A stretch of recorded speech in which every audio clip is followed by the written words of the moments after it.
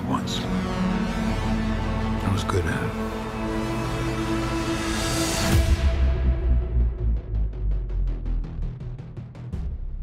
I know. What do you want?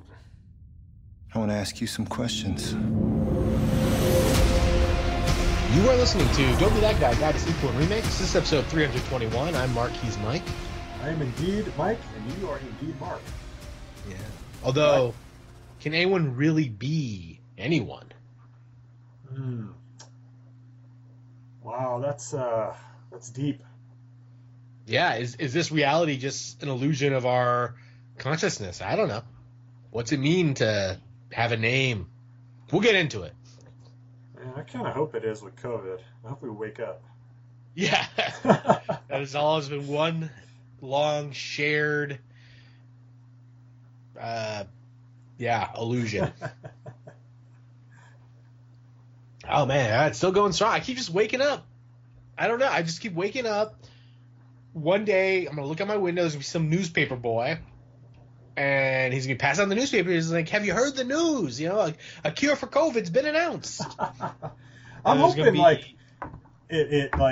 a newspaper blows in the wind down my street, and I just catch a glimpse of it, through the window, like COVID cured. Yeah, that day's got to come. COVID cured. Vegas offers free room and board. Yeah. Every time I click on the news, that's what I expect to see, and then I have to hear something about Goya beans. Oh man, it's always something. I'm just like, this isn't what I want to hear. Tell me things that affect me. Yeah, I mean, the world is just getting tired of it. Even the news is getting bored of it. Yeah. It's just like a checklist. Okay, how many cases? Okay, yada, yada. Oh, and in other news, 18 people drowned over the holiday weekend because they were drunk on a river. Yeah. Yeah, it is. That's why it's just safe to stay indoors. Don't even venture out. There's so many, these, they're announcing these, I don't think outbreaks are the right word, but people getting them, and they're like, a local restaurant, is announcing this, and I'm just like, that's why I don't eat out even in healthy times. Mm-hmm. Yeah, then you know what? We're just a week away from all the news reports of man swallowed by couch, wasn't found for 2 weeks. And it's like, oh great, now my couch isn't even safe. Yeah, they never were though. Couches, especially those hide-a-bed couches. Oh yeah, I don't trust it. You get caught in one of those, you're done. My couch shouldn't be hiding anything from me. Should be presenting it. Yeah. I did spend a lot of time on the couch though. A lot of television, a lot of movies. What have you been watching over these last couple weeks? Well, yeah, we took a little extra week off, so I got a few other things here. In fact, I'm looking at my list, and I'm going back into June here. Oh, that's what I'm seeing too. Yeah. So yeah, let's just start back in June. Watched a film noir from 1947 called The Lady from Shanghai, and that's a old school Orson Welles, Rita Hayworth movie. It's pretty good. It's short, hour 20, hour 25, something like that. But it was kind of like Orson Welles' last trying to get into good graces of Hollywood thing. But the guy was just an asshole. Yeah. And even his wife, Rita Hayworth, didn't like him, I don't think. He kept trying to explain Citizen Kane to everybody. He's like, yeah, we get it. I understand it. I just don't like it. It's just so long and boring. And then, so, got a couple of newer ones, too. I watched 7500 on Amazon. That's the Joseph Gordon-Levitt film where he's the pilot. That's a 2020 movie. Oh, okay. I don't know if it's an Amazon originally or whatever. It's on Amazon.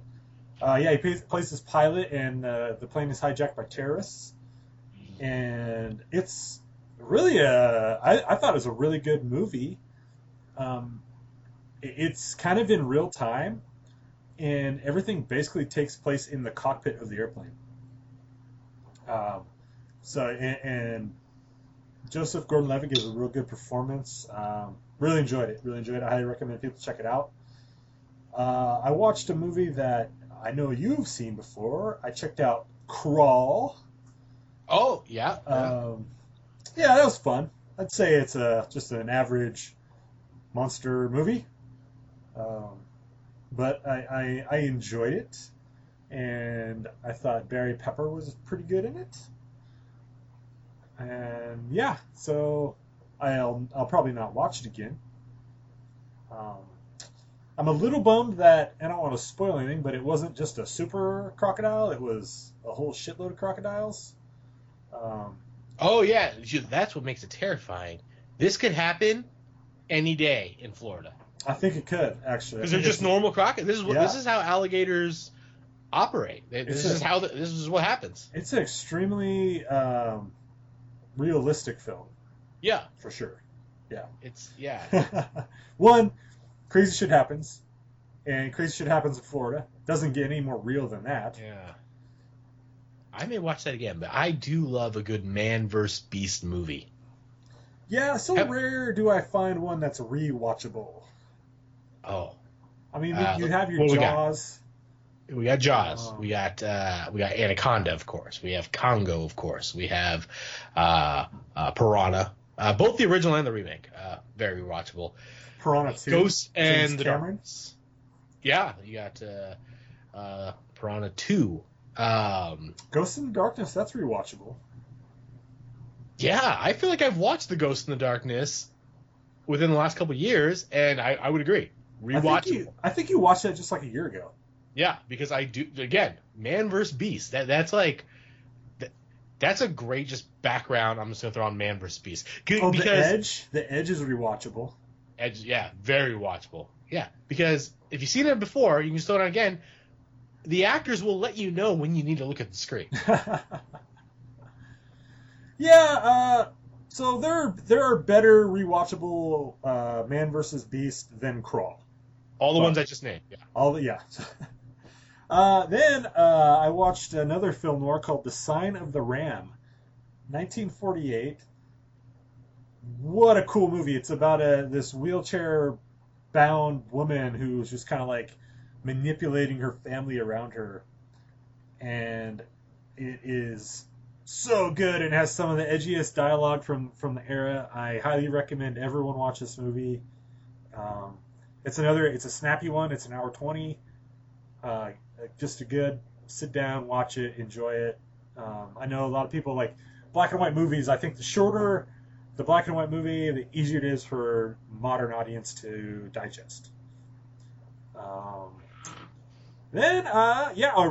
rewatched one of my favorites, A Galaxy Quest, 1999.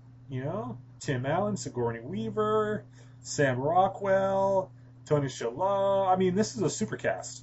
Mm-hmm. And it's so good. It's so damn Hans good. Gruber. Hans Gruber's in it. Justin Long, right? Yeah, Justin Long is in that sucker. I've seen this movie a lot, and I hadn't seen it probably like 5 years, and I picked up a Blu-ray, and man, it holds up. It really holds up. It is so good. Rockwell's, of course, just steals the scenes, and so does Tony Shalhoub, or Shalhoub, whatever his last name is pronounced. I've always said Shalhoub. Shalhoub. He's the scene stealer in it too. Like Tim Allen's good, and he's really a good engine for the film. But man, Rockwell and Shalhoub own it. They are so funny in that movie. Wow. What year did you say? 1999, I believe. Oh, interesting. I was wondering if there was some sort of anniversary. I know it just got a Steelbook re-release this year. Yeah, so the Blu-ray I picked up is the old 21-year anniversary. Yeah, so the Steelbook, I did get the Steelbook. I don't know if it's a special one or not. It was a good price down at the local store. Yeah, so that's awesome. Got back onto my Batman animateds. I watched Batman Under the Red Hood from 2010. By far my favorite of the animated films I've seen yet. Yeah, it's a classic one. It is so good, and if they could harness that kind of Batman environment and writing into a live action film, we'd have another great Batman movie. Nolan did a good job with it, but and I think part of it is what they can do with the animation and stuff. But even the animation itself is really, really great. Voice acting is great. Yeah, Under the Red Hood, that's a great, if it's the one I'm thinking of. After the Nolan ones, which, they're supposed to be the grittier Batmans, but they're still PG-13 comic book movies. If they ever wanted to go, real dark and R-rated, Batman's got some stories. Oh, he does. Yeah. I mean, I think the Laughing Joke is a rated R animated movie. Yeah. I think. And I mean, even Red Hood, I mean, there's people are getting killed. Yeah. There's blood. I mean, it's legit. And it has good Batman detective stuff. And Rash as Raz or Raz or Rash or depending on the actor, it's pronounced different. But whoever plays him is awesome in it. So and then the next film noir I watched over the weekend on the Noir Alley was called The Bodyguard. Real short movie, hour and 2 minutes, 1948. So Lawrence Tierney is the actor in it, and I learned about him, the breakdown of the film before they showed it on TCM. They talked all about Lawrence Tierney and how he was a bar brawler, and like had this promising movie career, but was too busy drinking and fighting all the time, going to jail. So it kind of ruined his movie career, and it's just kind of interesting story about him. But not the greatest movie. In fact, just skip it. Spend an hour doing something else. Was it remade into the Whitney Houston, Kevin Costner, The Bodyguard? No, that completely not even made. I don't even think they borrowed the name. Not even close. Yeah. Not even close to be considered a remake, reimagining, whatever. And my final thing, I had a pretty good list this time. My final, I watched one of the newest Netflix releases, The Old Guard. Oh. With Charlize Theron. Yeah. And a handful of others that I didn't recognize. That's a fucking cool movie. That's all I'm going to say. It's new. Right. I don't want to spoil it. No spoilers. That just came out this Friday. Yeah, I thought it was awesome. Check it out. It does drag in the middle. I will warn people. Or it did for me. But it makes up for it, and it's such a cool, unique kind of thing. Highly recommend it. And it's on Netflix streaming. So easy Netflix access. original. Yep, easy access. So yeah, what about you, Mark? If your list is longer than mine, like it usually is, we'll be here all day. Yeah, no, I don't think I actually watched that much. As far as movies go, I watched the season of Alone they had on Netflix. That was kind of fun to just. Is that the survival show? Yeah, they send a bunch of weirdos into the Arctic and they have to live there for a bit. Yeah, we had a friend really talking that up to us a couple weekends ago. I don't think it's great television, but it was just kind of nice escapism TV, this reality. Yeah, it's sometimes you need a little change of pace. Yeah, just something different. I don't really watch survival shows. I don't watch shows on history, but this one caught my eye, and I'm climbing through it. I'm into it. There's people I'm rooting for. Is that a Netflix original, or did they buy it from somewhere? I believe it originally airs on the History Channel. Okay. Yeah. Well, of the channels that do shows like that, History usually has better production. Mm-hmm. Discovery throws out 10 million shows like that a year, but they're all the same, just reskinned. Yeah. With a different theme. I like how this one, so it's all, they're out there by themselves. They got some of their own video equipment, but then just little factoids pop up on the TV when there was like, I'm gonna I'm hungry. I'm gonna eat these fish scales, and then this thing pops up. It's like, you probably shouldn't eat fish scales. Yeah, more scientific. Like there's facts behind it. You know, That's awesome. Fish scales can contain bacteria that blah blah blah blah blah. But those just pop up every now and then, keeps me informed. I'm like, oh, okay, that is a bad idea. That's good, because I also wouldn't do that. But I'm not living alone. I got to order a pizza and watch this. And these people, they don't know what they're doing, dummies. Yeah, so that's taking my time. So I didn't watch that many movies. I'm going through my list on the 4th of July. As I've stated, I love Man vs. Beast. I watched perhaps the greatest Man vs. Beast movie. I watched Jaws, and it holds up. It's still very good. And it fits the holiday theme because it's that's the 4th exactly. of July It's the celebration. 4th of July weekend, Yeah. so I decided to throw on Jaws, and it's the best. It's so good. It's so good. It really is. I used to have 4 goldfish, 3 goldfish and a bala shark. So I had my 3 fish, Brody, Quint, Hooper, and then I had Jaws, the bala shark, Mm-hmm. in a tank when I was like 12 years old. Yeah. As I get older, They didn't live very long. The bala shark Uh-huh. lived longer, so didn't follow the movie at all. no. As I get older too, I just rewatch it. And now, when I was a kid, that movie was a horror movie. Yeah. And then I grow. This kind of it's an action adventure movie. It's what. Now I'm just like, it's also very funny. And now as an adult, I really just funny, appreciate the humor and just it's got it all. It's got everything. I think the older you get to, the more you appreciate the individual characteristics of the 3 crew. Yes. Hooper's little They're all nerdiness fleshed out. They're all Quint and Hooper have their this tension in the beginning, and then then they but you don't root against. It's not like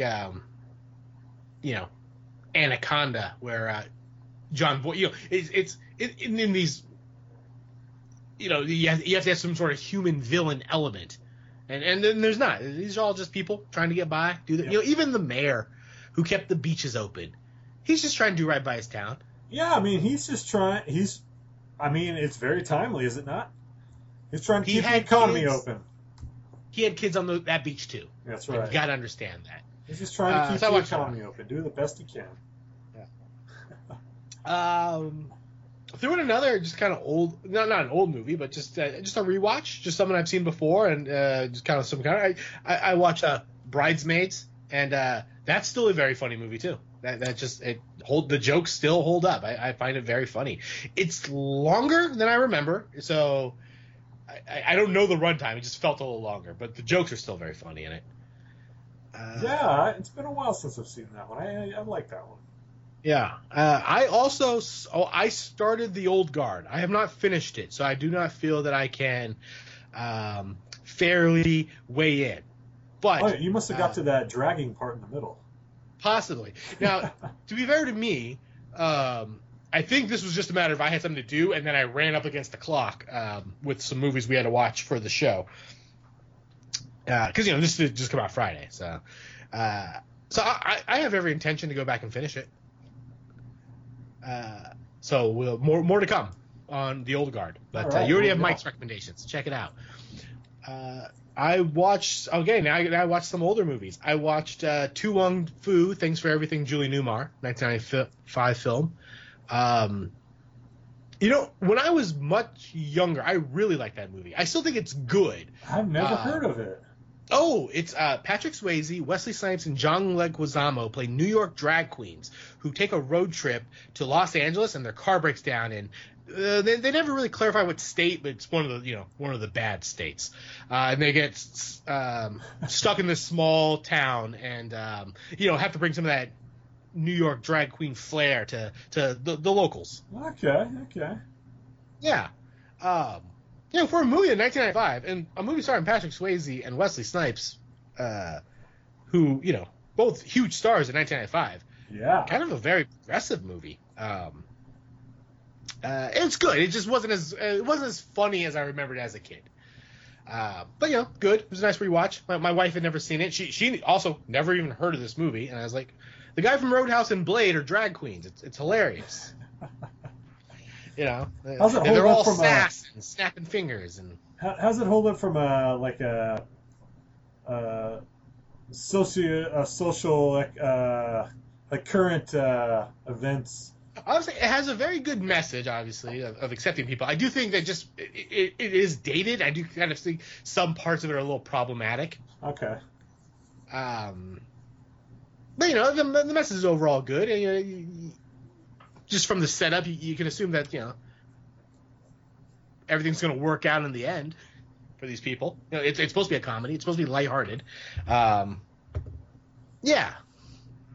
I think I kind of went back. I was like, I wonder how this was received at the time. And I think one of the bigger complaints of the movie is that it didn't do enough. That it really just kind of does this like giant overview of homosexuality and drag queens and acceptance and all these things. And it is kind of just a sugar-coated version of it. And obviously it's trying to be light, but I think that was the biggest complaints I saw. When the movie came out, it was just like it maybe the movie was trying to make a bigger statement than it actually did. But Patrick Swayze and Wesley Snipes are very good in it. And actually, John Leguizamo is very good in it. Underrated. He's a scene stealer. He's going for it in 1995. I do like him. What movie was? I think we just talked about it last week, and I was like, movie was okay, but then John Leguizamo. Oh, it was that the Night Clerk, which I didn't like, but John Leguizamo was in it, and I enjoy when he showed up in the movie. Oh, okay, yeah, we talked about that. I haven't watched it yet. Yeah, and then just one other movie I threw in 1988's Child's Play, which I really, really liked. I always thought it was kind of, when we did Chucky's Cold Chucky, I didn't go back and watch the first time. I just based it on I've seen enough time. I know. I know these movies. And the movies definitely get a cheesy, kind of tongue-in-cheek tone, I think probably Bride of Chucky and what they become.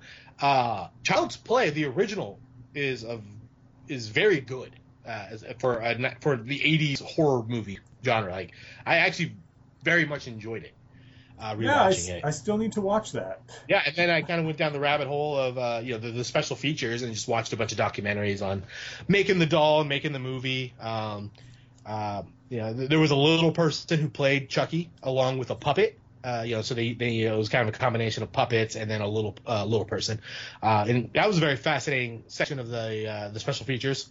He talked about a point that little people in the 80s and the 90s, were an important part of Hollywood. And now, thanks to CGI, none of them are really working.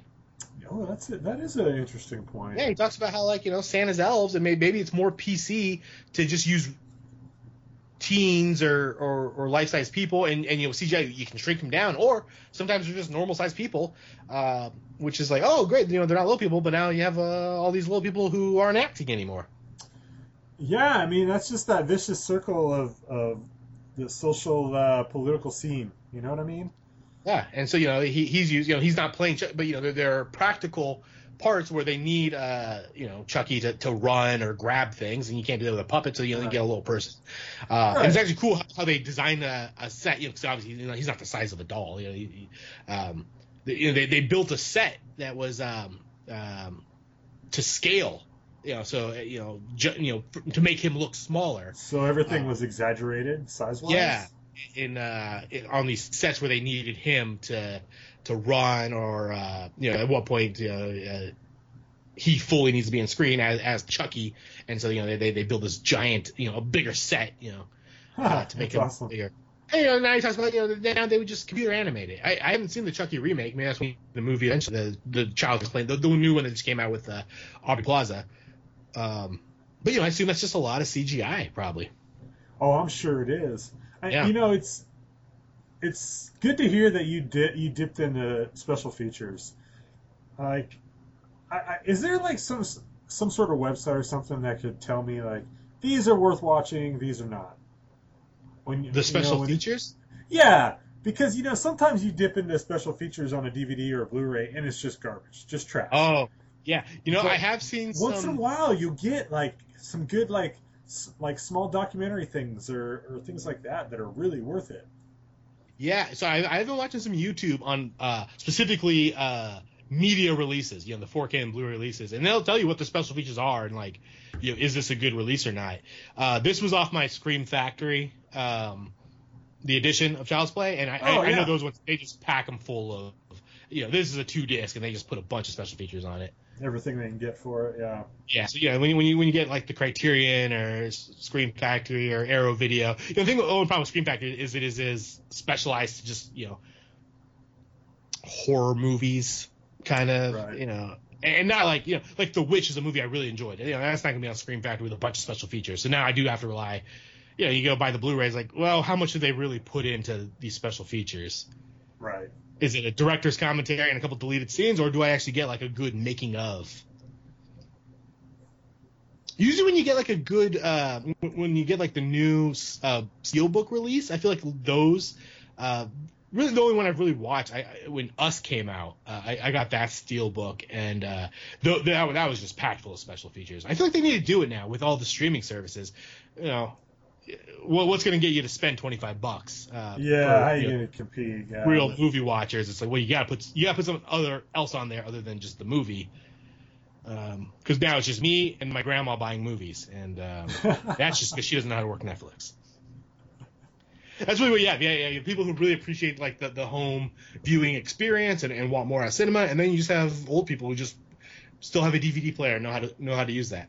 Yeah. Yeah.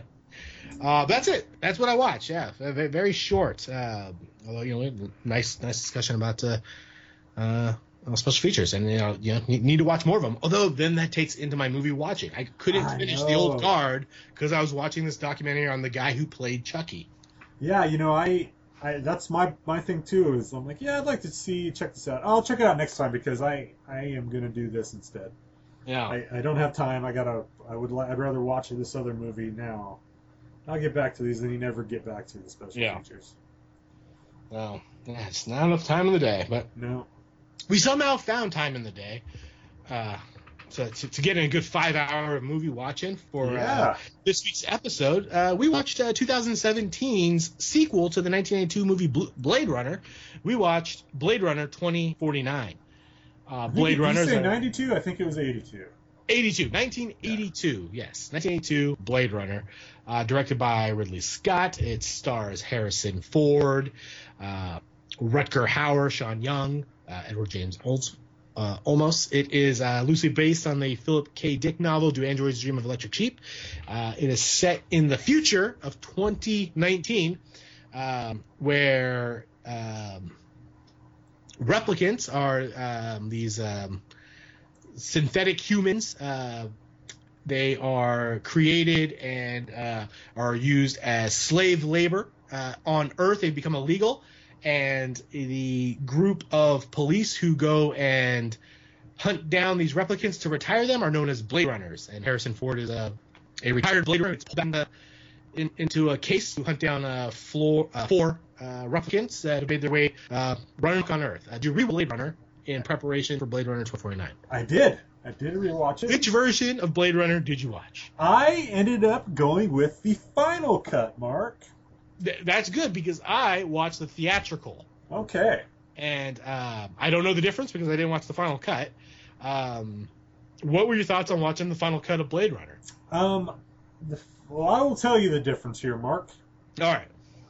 The difference in the final cut so we have multiple cuts. We have theatrical, we have directors, and we have the final. Yes. The director's cut, I believe, is maybe one of the only director's cuts that actually shortens a film. I believe it knocked off 15 seconds or something. Okay. And I used to know the difference between that and the original. I don't know that anymore, but I do know the final cut.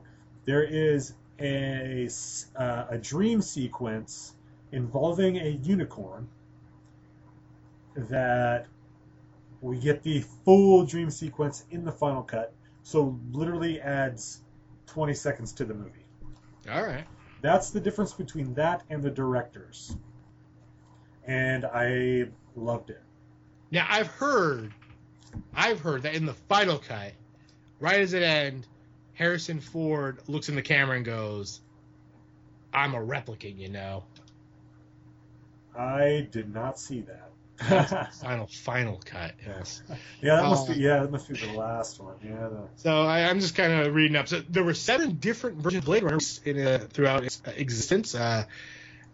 There were changes requested by the studio executives, so you got several directors' cut, and then in 2007, the final cut, which Ridley Scott had full artistic control over, was released and was considered it's considered canon, as Mike likes to say. Yeah.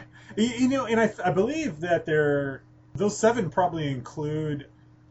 There were different versions for different countries. There were, I mean, that's common, but this movie's just got a tumultuous pass with who owns it and stuff like that. That it's probably a little more followed than most movies and films when they're getting a international release, and some changes are made due to you know, certain standards and stuff. But right. But yeah, there's a lot of cuts of this movie. Yeah, I went with the theatrical version. And I go, I don't see what everyone was. What's the big deal? This movie's great as a theatrical version. I think that's the thing. These other cuts aren't that substantial of differences, Mark. Yeah. Like, I've seen them all now, other than all those like international ones. I've seen the theatrical, the directors, and now the final. So there's nothing that truly changes the film. Is there still voiceover in the final cut? Yeah. They even do that? Okay. I tried to listen to some podcasts about Blade, you know, just in preparation, and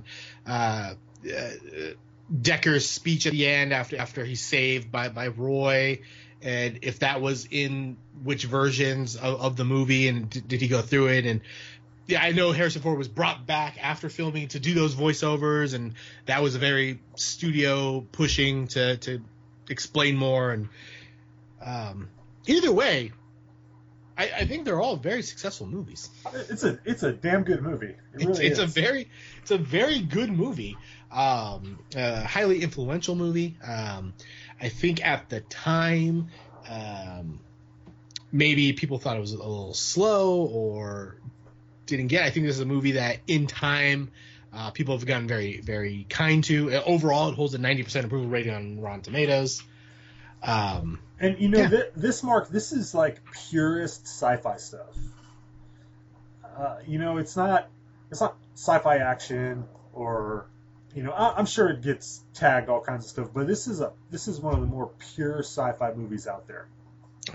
Well, I've also heard, you know, because we love a good subgenre, and obviously, you know, this movie would be sci-fi. I've heard noir thrown into this, a sci-fi noir film. Yeah, it has some noir theme to it. Yeah. Yeah, you know, I mean, you have a cop doing, you know.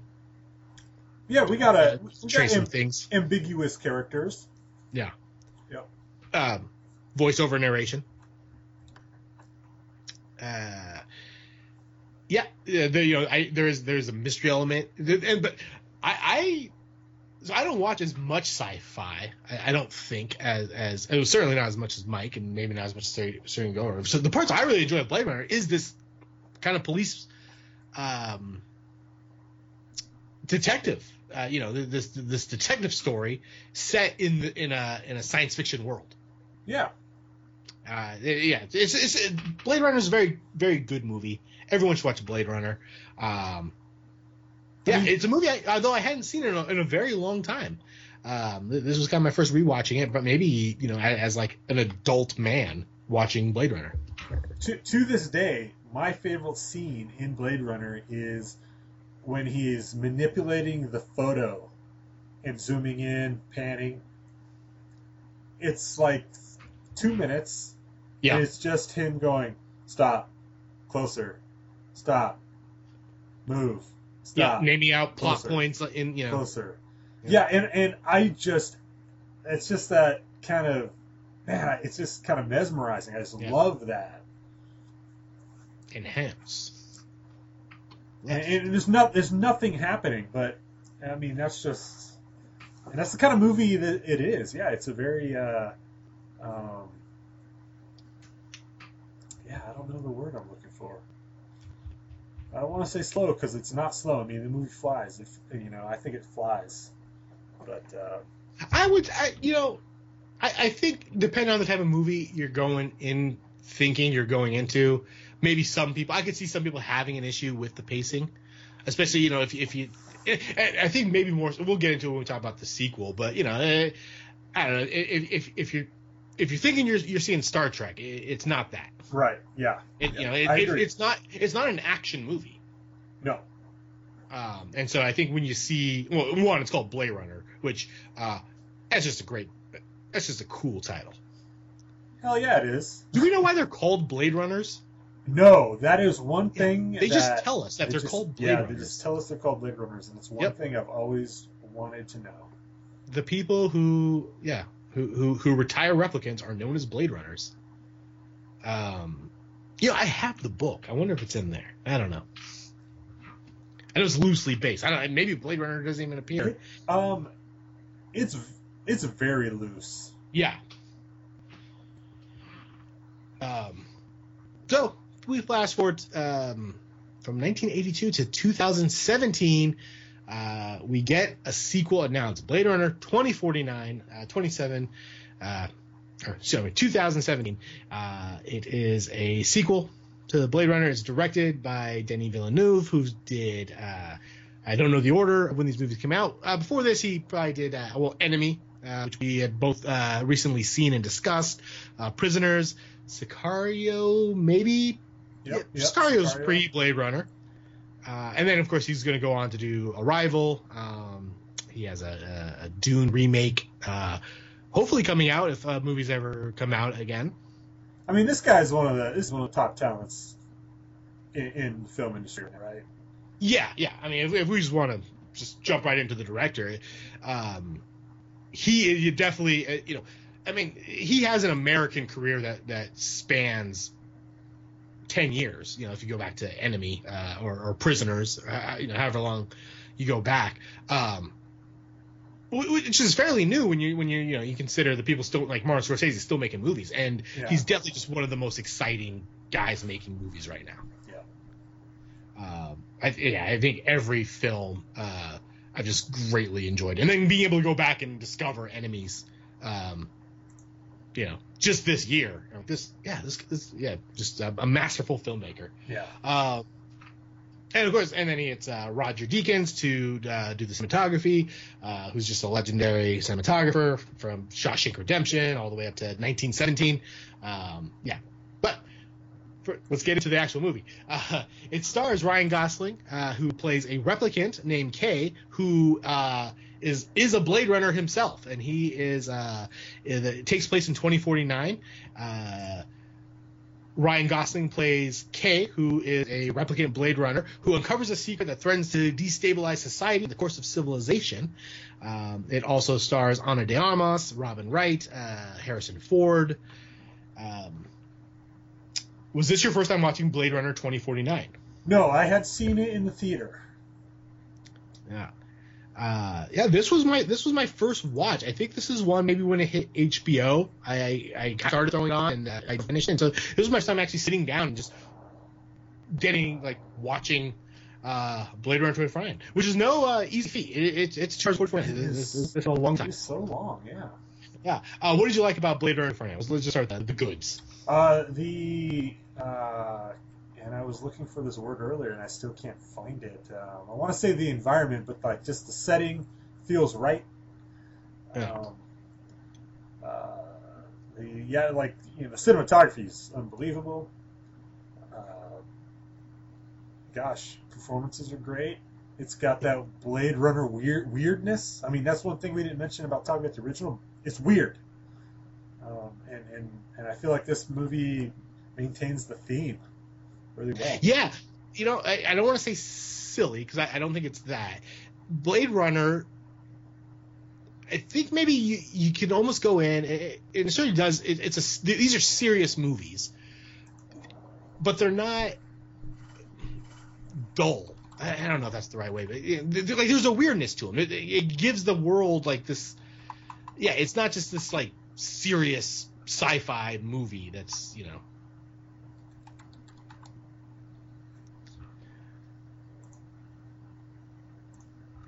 I know what you mean. It's yeah, it's hard. Yeah, hard to explain.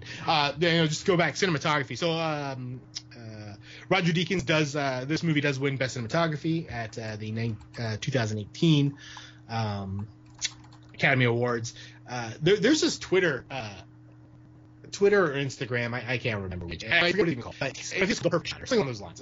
I'll retweet them if you follow me on Twitter. They're a very popular Twitter follow. But essentially every day they take a scene from a movie and just put it up as the perfect shot, and it's something like you can almost take that out of the movie and just frame it.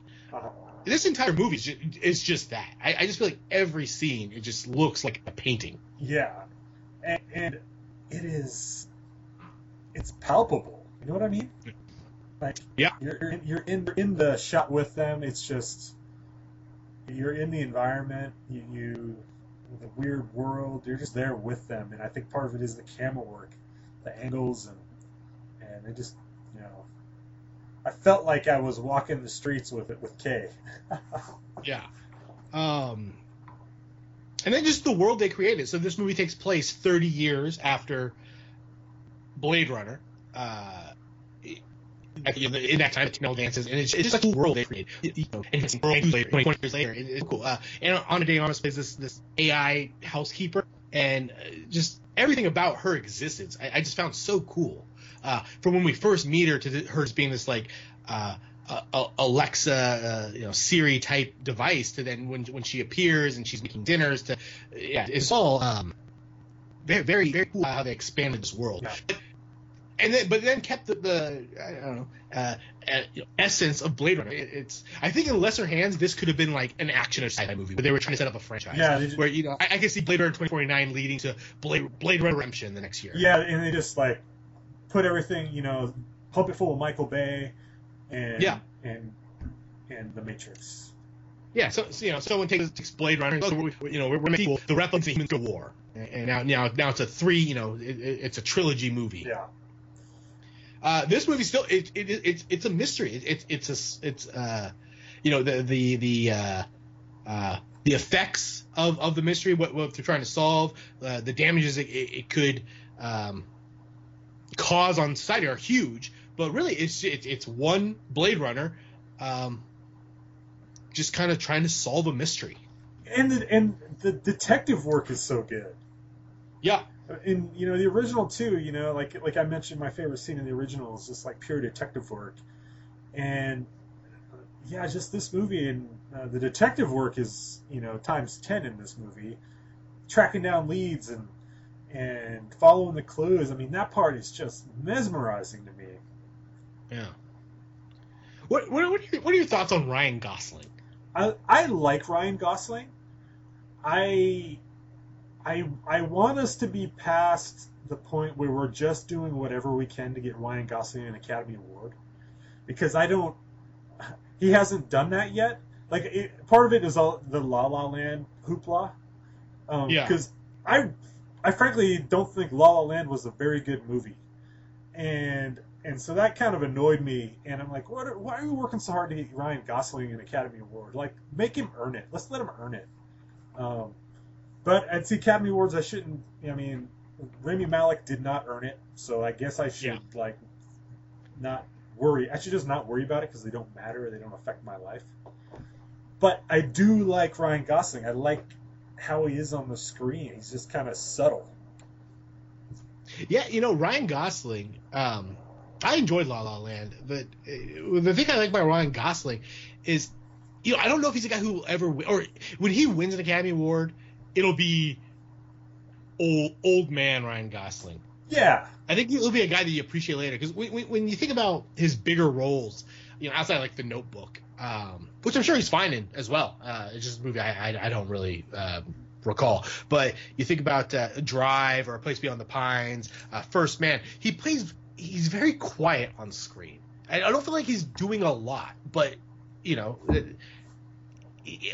adds like a subtlety or just a quietness to these characters. And then that's why I like La La Land when you kind of see that he can do other things.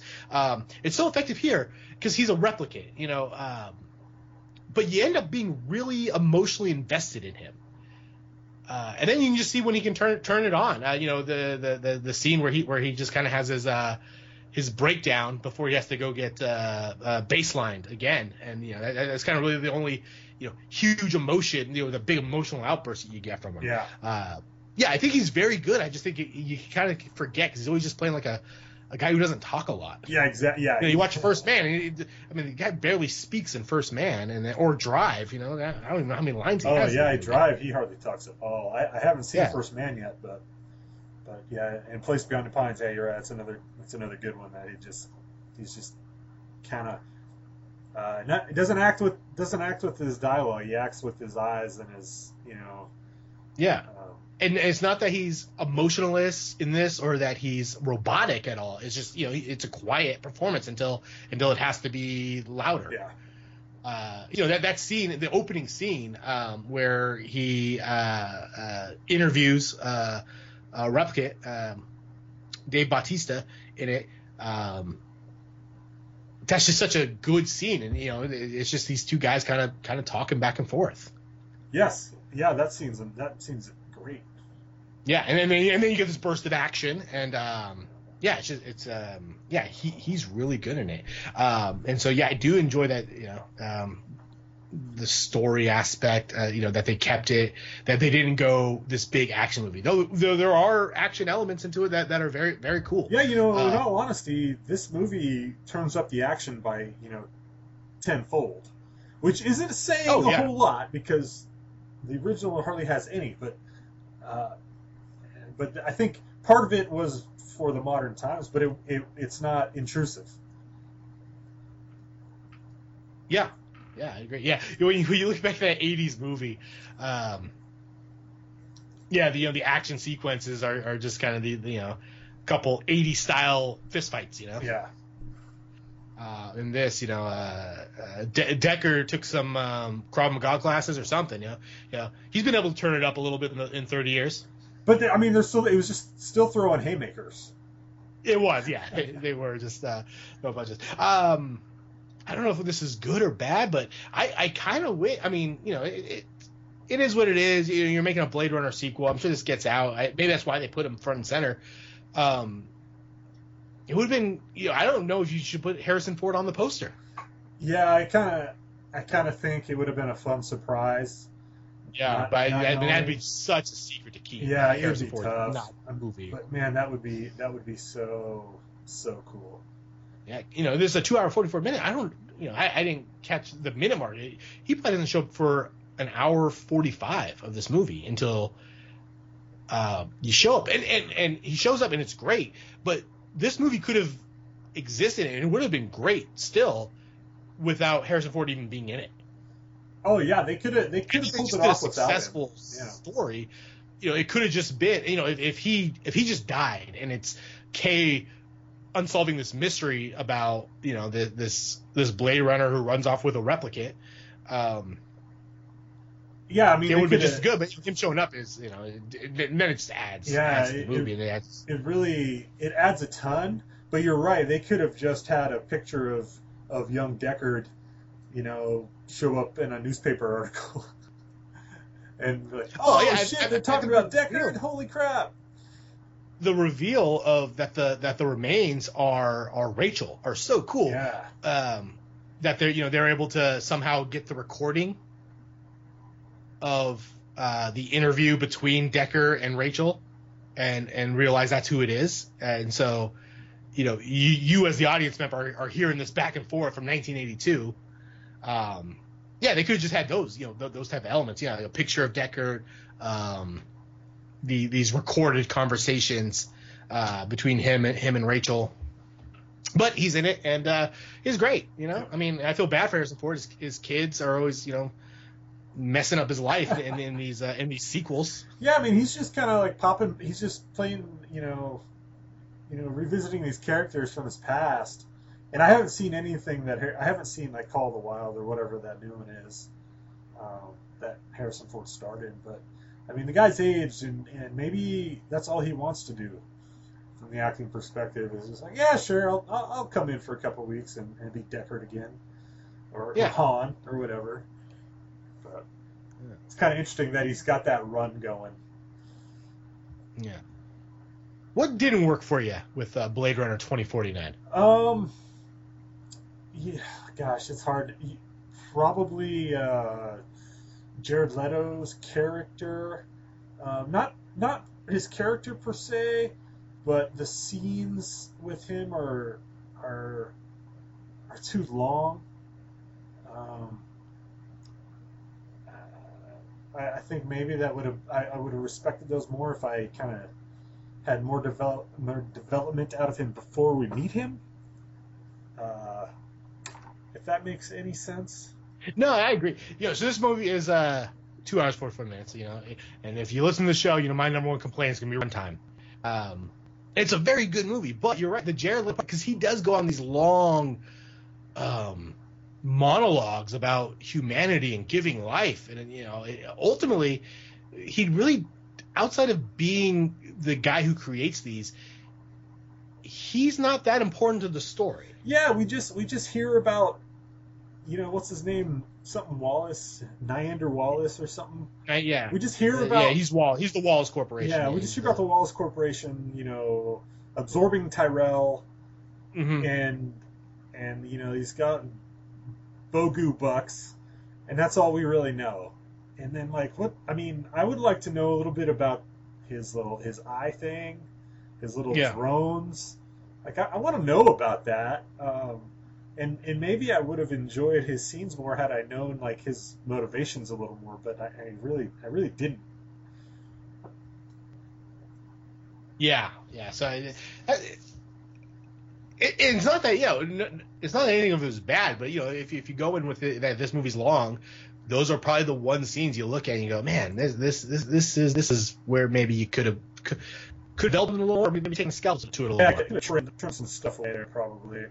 Yeah. And really, that's it. Because now, except for nitpicking, because this is a really good movie. That's the thing. It is a dynamite film. I know we're going to get into it if we need it or not, but maybe a little spoiler. Yeah, it's just so good that really nothing. The things what doesn't work, I don't know if anything doesn't work in it. I mean, I think runtime, I guess, would definitely be it. I think they could, and some of the things they could list, what are some other ways they could cut runtime? I think some of those long scenes they could trim. I think they could trim a little bit of the world setup with all the AI and stuff. But then again, it just looks so cool when you see the advertisements and you see the world is alive with this stuff. And maybe we do need it all. Maybe without all that extra stuff, the movie's not good. Yeah. I mean, even rewatching the original, I'm still taken back how great that movie looks. Oh yeah, just for the year, and it's an '80s movie, and sometimes you watch things from the '80s and they just kind of feel dated. This doesn't, or the original Blade Runner. The original Blade Runner it looks so cool.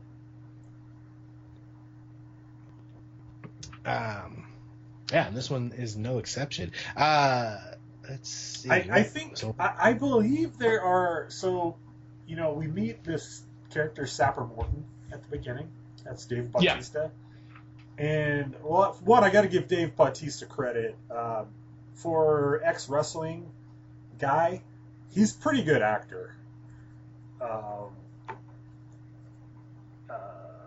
yeah, and out of all the ex-wrestlers, let's go ahead and throw Jesse the Body Ventura, Roddy Piper and They Live, Hulk Hogan's Mr. Nanny, and of course you have The Rock. The Academy Award for Best Wrestler Actor, I would give it to Dave Bautista. Yeah, he's pretty good. And then him as his Drax in the Guardians movies, he's the funniest part of those movies. He's really good, yeah. And so, the fact he's Drax, and then, I mean, he's on screen for, it's a little 4-minute scene at the beginning of the movie, but he's very good. Yeah, and that being said, I believe that there is a short film about Sapper Morton out there somewhere. And I don't know if it was a promotional thing that came out pre-release of the film or it was post. And I'm looking on IMDb and I can't find it, but I swear there is. Like a Sapper-centric thing you can watch. That kind of like a little prequel, if you will. Oh, here we go. It's called 2048 Nowhere to Run. Directed by Ridley Scott, follows Sapper Morton as he protects a mother and daughter from thugs. I would like to watch that. Not Ridley Scott, Luke Scott. It just said directed by Scott. One of the Scotts. And so I assumed. Oh, his father's Ridley. Okay, so he's in the family. It's a 2017 American neo-noir science fiction short film, acting as a prequel to the feature film Blade Runner 2049. Yeah. Starring Don't Dave Bautista. You want to watch that? Where can I find this?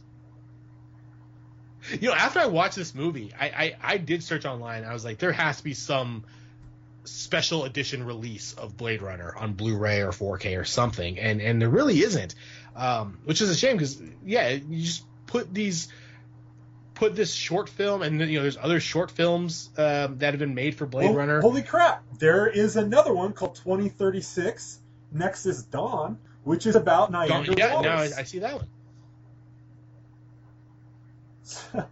Holy crap! Yeah, it's a 6-minute short. This is unbelievable. I wonder if it's on YouTube. I have got to find these. I think they are on YouTube. Yeah. So 2048, Nowhere to Run. That opening scene with Sapper Morton, that was actually taken from. Oh yeah, it looks like it's just on YouTube. Or about to. Is that YouTube Red? Or whatever YouTube's paid. Oh no, I just clicked on it. There's a little intro from Denis Villeneuve, and it's a little 6-minute short. Those. I'm gonna watch that tonight. Cool. That is so cool. We might have to redo the show. Yeah, we did. We were watching it, just hit record after it. So that scene was actually taken from the original Blade Runner script. That was originally Decker's introduction into the movie. What I've read is that it was almost taken, it's almost taken verbatim from Blade Runner and then just made to be K in this scene. And is it something they never shot, or is it? I believe it was never shot. That was in the script, and then Ridley Scott decided to have Decker's introduction be the because boy, that would be cool if it was like on the cutting room floor somewhere, and they put it in some special edition or something we could find. Yeah, and instead of Dave Bautista, it was King Kong Bundy. King Kong Bundy. He was just a wrestler from the 80s. But yeah, he slams Harrison Ford through a wall. Yeah. Does this movie do anything better than the original Blade Runner? I do think the additional action adds to this film. I really do.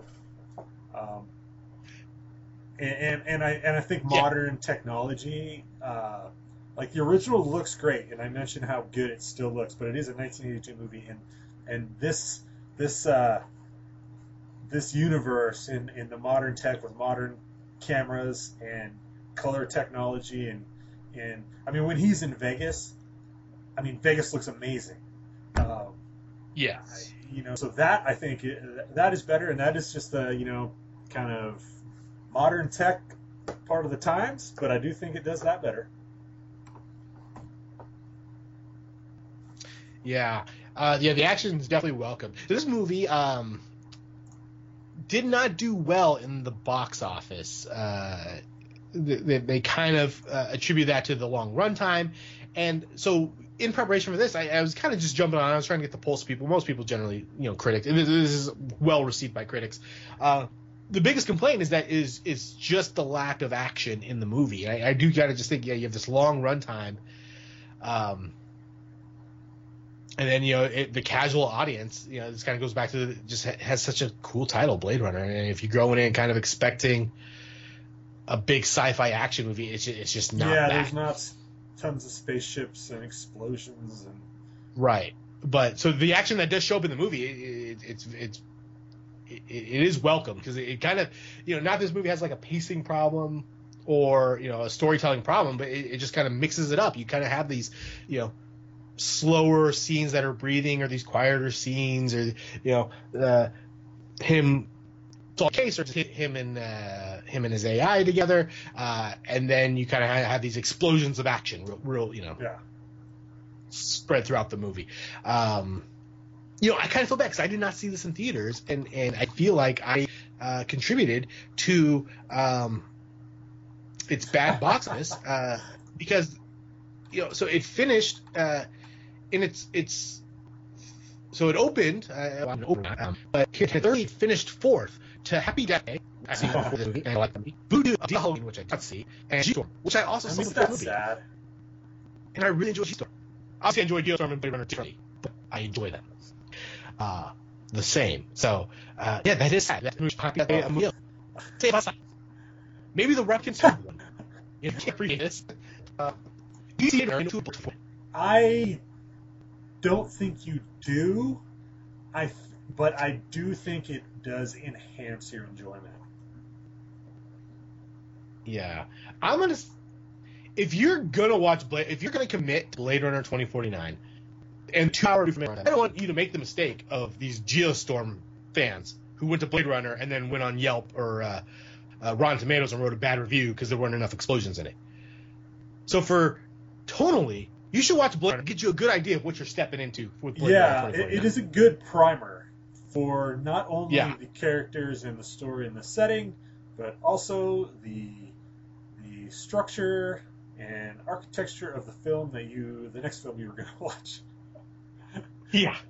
And then just, having some the reveals of, when you watch 2049, and then when they mention Decker and Rachel and, Edward James almost shows up, you're ready for those. Though, I agree, you don't have to see Blade Runner. I mean, this movie does such a good job of explaining to us without having to do, flashbacks or a long exposition.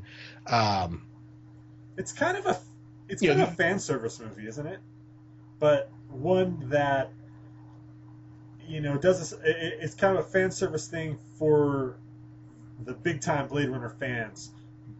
Yeah, it's not fan service in the way that maybe like the criticisms of like the new Star Wars movies are. It's fan service to like, hey, Blade Runner's kind of a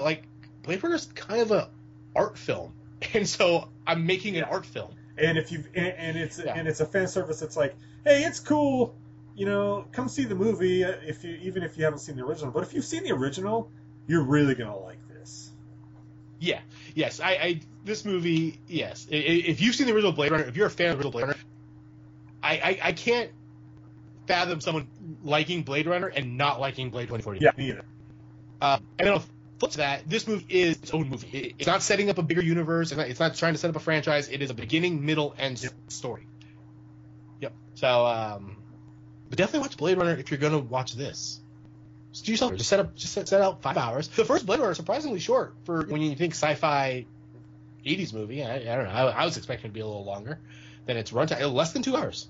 Yeah. That's just a. Oh, or if you get that extra 15 seconds of the final cut. Your average movie right there. Yeah. It's not this long epic of a film. Would you like to see Blade Runner 2049 a sequel? No, but I do want to catch these prequels.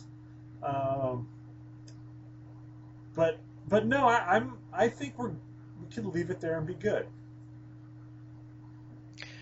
There's nothing from 2049 I want them to directly make a sequel of. I don't think there's some mystery that needs to be discussed that I'm just dying to see that, they need to answer this. That being said, the fact that you took a very skillful filmmaker in Denis Villeneuve, took this world, and he was able to make his own thing, but expand on the world. If someone else was also very talented, I wouldn't mind seeing another Blade Runner story. Sure. Yeah. Something else I'm in this with you world. on that. Yeah. Yeah. That being said, I don't want to see this be like a studio pumping out sequels thing. We don't need that. Definitely not. Yeah, we don't need Blade Runner 8 where, it turns to a Fast and the Furious movie. But, if some other whoever's a hot director in the next 5 years, if it turns out that there's someone whose films I really enjoy and all of a sudden they announce that they're doing a Blade Runner 2079, 2079, I'd be interested. Do you then again, think they slapped Michael Bay on there? I'm not going to like it. Do you think that we needed the 2049 tag? That's always my next question. So this has a unique sequel title, and I always ask how you grade it. I don't know if you needed a year. I don't. It's interesting. I don't think you needed it. I think you could have called it something else. I mean, we're looking at these prequel names, and some of them sound pretty cool. Let me get back. I mean, it is all by year, but it's like 2048. Then. Yeah, they do. But so you have 2048, Nowhere to Run. Blade Runner Blackout 2022, 2036 Nexus Dawn. I think you could chop these years off. I don't know if it's necessary to the story. I like that the movie takes place 30 years later, and that's what this isn't a Blues Brothers 2000 debacle. 2049 actually does reference something. It does. I think they did it to actually tell people that this is not a remake. Yeah. I think that's what they did. Just because, the artwork and the posters, if you just put Blade Runner on there, people are like, oh, remake, Gosling is Deckard. Right. Yeah, and you don't want to call it Blade Runner 2. Yeah. But yeah, and then, if you did go Blade Runner, if you called this one Blade Runner Nexus Dawn or Blade Runner, Replicant Rebel, whatever, flashy title someone could come up with, maybe that would lead to some confusion. You're right. I do like that this is telling you Blade Runner 2049. If you saw Blade Runner, this is 30 years later. Yeah. It's the future. It is not. Yeah, it's not telling the same story. It's not. Yeah. Where do you grade it on your sequel and remake? Honestly, it's pretty low for me. I think it's kind of a cop out, but it makes sense. It's hard for me to grade. Yeah, I'm going to say no. I don't think we need the 2049 on there. A different tag would have been better. Yeah.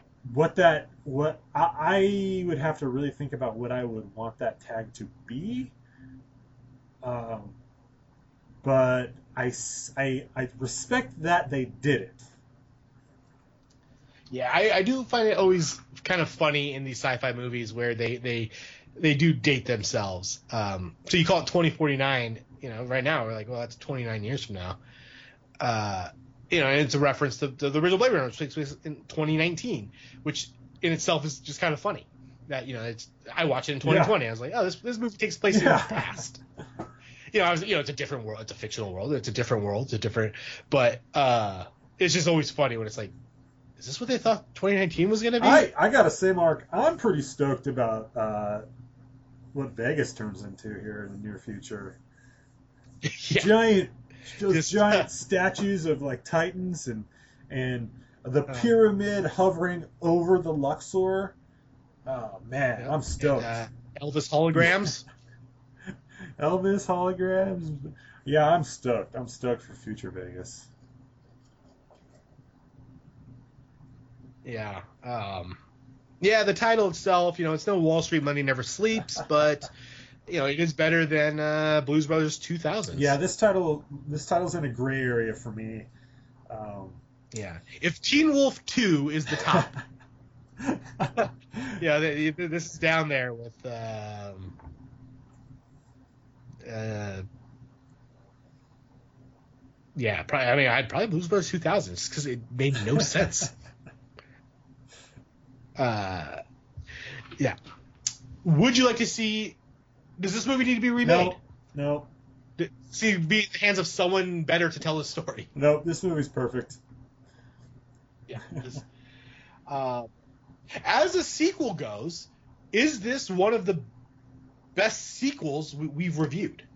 Yeah, I think it probably is. We haven't touched Terminator 2. Yeah, but we haven't got that one yet. As far as we haven't hit any the ones Back to the Futures yet. Right. But you Godfather 2 is the greatest sequel. Aliens, for what it did from Aliens, it's one of the greatest sequels. We do a lot of fun sequels. Jay and Silent Bob's Reboot, I think we both enjoyed. It was fun. I'm just kind of looking at our list here. Ant-Man and the Wasp is like, that was a good sequel. I think we both enjoyed it. This, I'm going to say, is one of the great sequels. That this is right up there with Aliens and The Godfather 2 and Teen Wolf 2. Yeah, right there with Teen Wolf 2. Teen Wolf 2. Blade Runner 2049. What if... I mean, think about if gosh, I'm drawing a blank here. Think about if, like, a James Cameron decided to do this sequel. Right now. Like today? Or back in the 90s? Back in the 90s or back, like, after the success of Aliens. Yeah, then this is like his next venture. Yeah, I definitely think it would have done now. Very cool. If he did it now, it would take place on Pandora, and it would be but think of the difference between, like, Alien and Aliens. Like, the Aliens sequel, yeah, it ups the action, like, by 1 million, right? Compared to Alien, right? Another Ridley Scott. Okay, yeah. So, if Ridley Scott's Blade Runner is on the same lines as Ridley Scott's Alien, what would James Cameron's Blade Runners be? In 1980, in 1982 or 1985, what would Blade Runners have been like? Would it be another masterpiece like Aliens?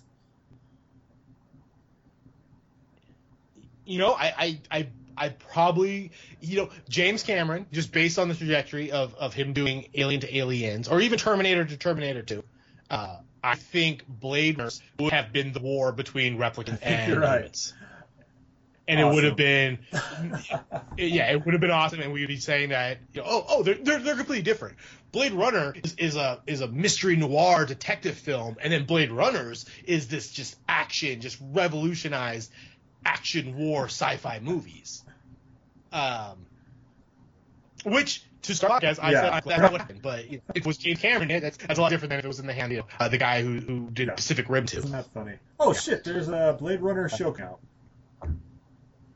Oh. Blade Runner Black Lotus. 13 episodes. Yeah. Animated. Should call Blade Runners. Big animated guy. I'm getting into it. I'm getting more into the animated. I think it all started when, I've always enjoyed, like, Batman the Animated Series and Beyond Batman. But it really started when Netflix did the Castlevania anime.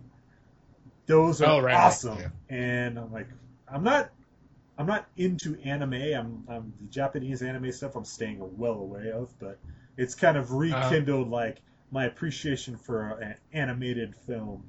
Even those are TV shows, but yeah, Blade Runner lends itself well to animation. Although one thing I just find so cool about 2049, even the original Blade Runner, is that it's just live action.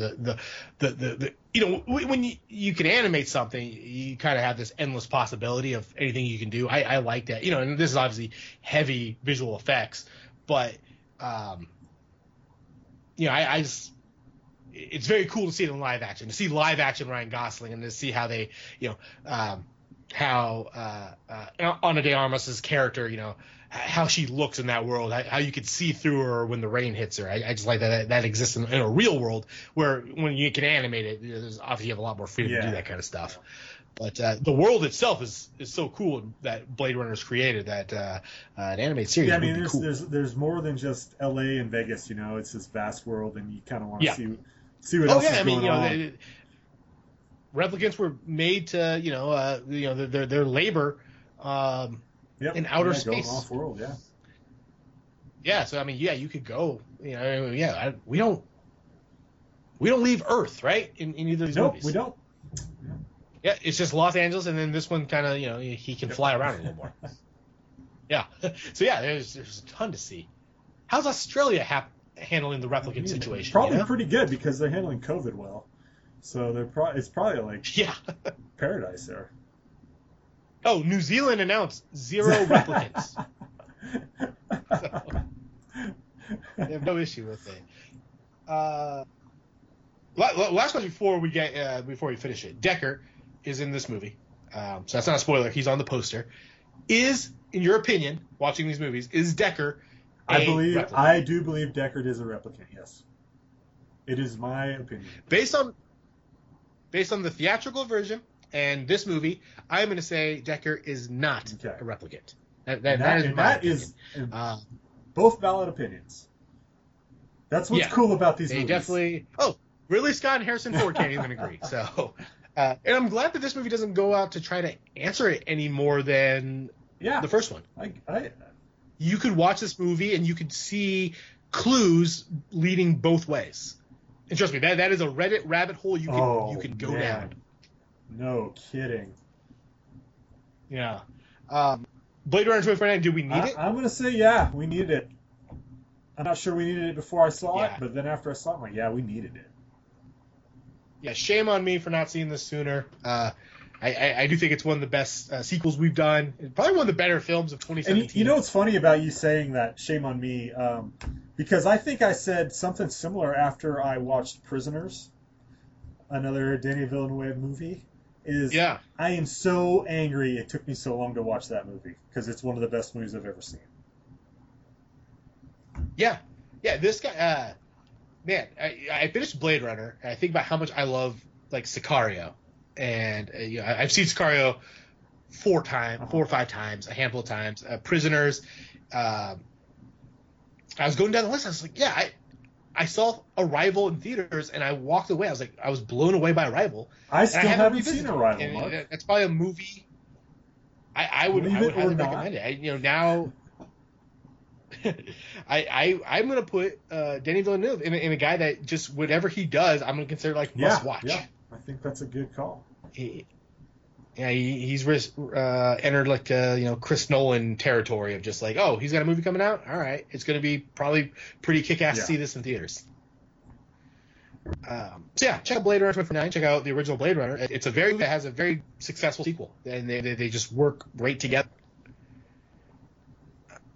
If you have thoughts on Blade Runner, if you really want to break down why Mike is wrong that Decker's a replicant, if you've written just pages and pages of why he is a replicant you want to send to me, you can do that. dbtgpodcast@gmail.com. You can find us on Twitter, dbtgpod. Let us know what you thought of 2049. Are you one of these people who just said not enough explosion? Feel free to tell me I'm an idiot. That's fine. Yeah. Like, Harrison Ford has an earring and no other replicants have earrings, so you can't pierce their ears. It's the one impenetrable area of the replicant is the ears. Not many people know that. You got to watch the prequels. You got to watch Nexus Dawn to really get that information. Yeah, so that'll do it for this week. We haven't picked out a movie for next week. We'll work on one. I'm really glad I got this out of the way. Hopefully we can keep this going with some more good sequels and remakes. It was just so good to watch. It just felt good, right? Yeah. It did. It didn't feel like I was doing homework when watching Blues Brothers. I was like, I'm doing it for the show. This was for my own enjoyment.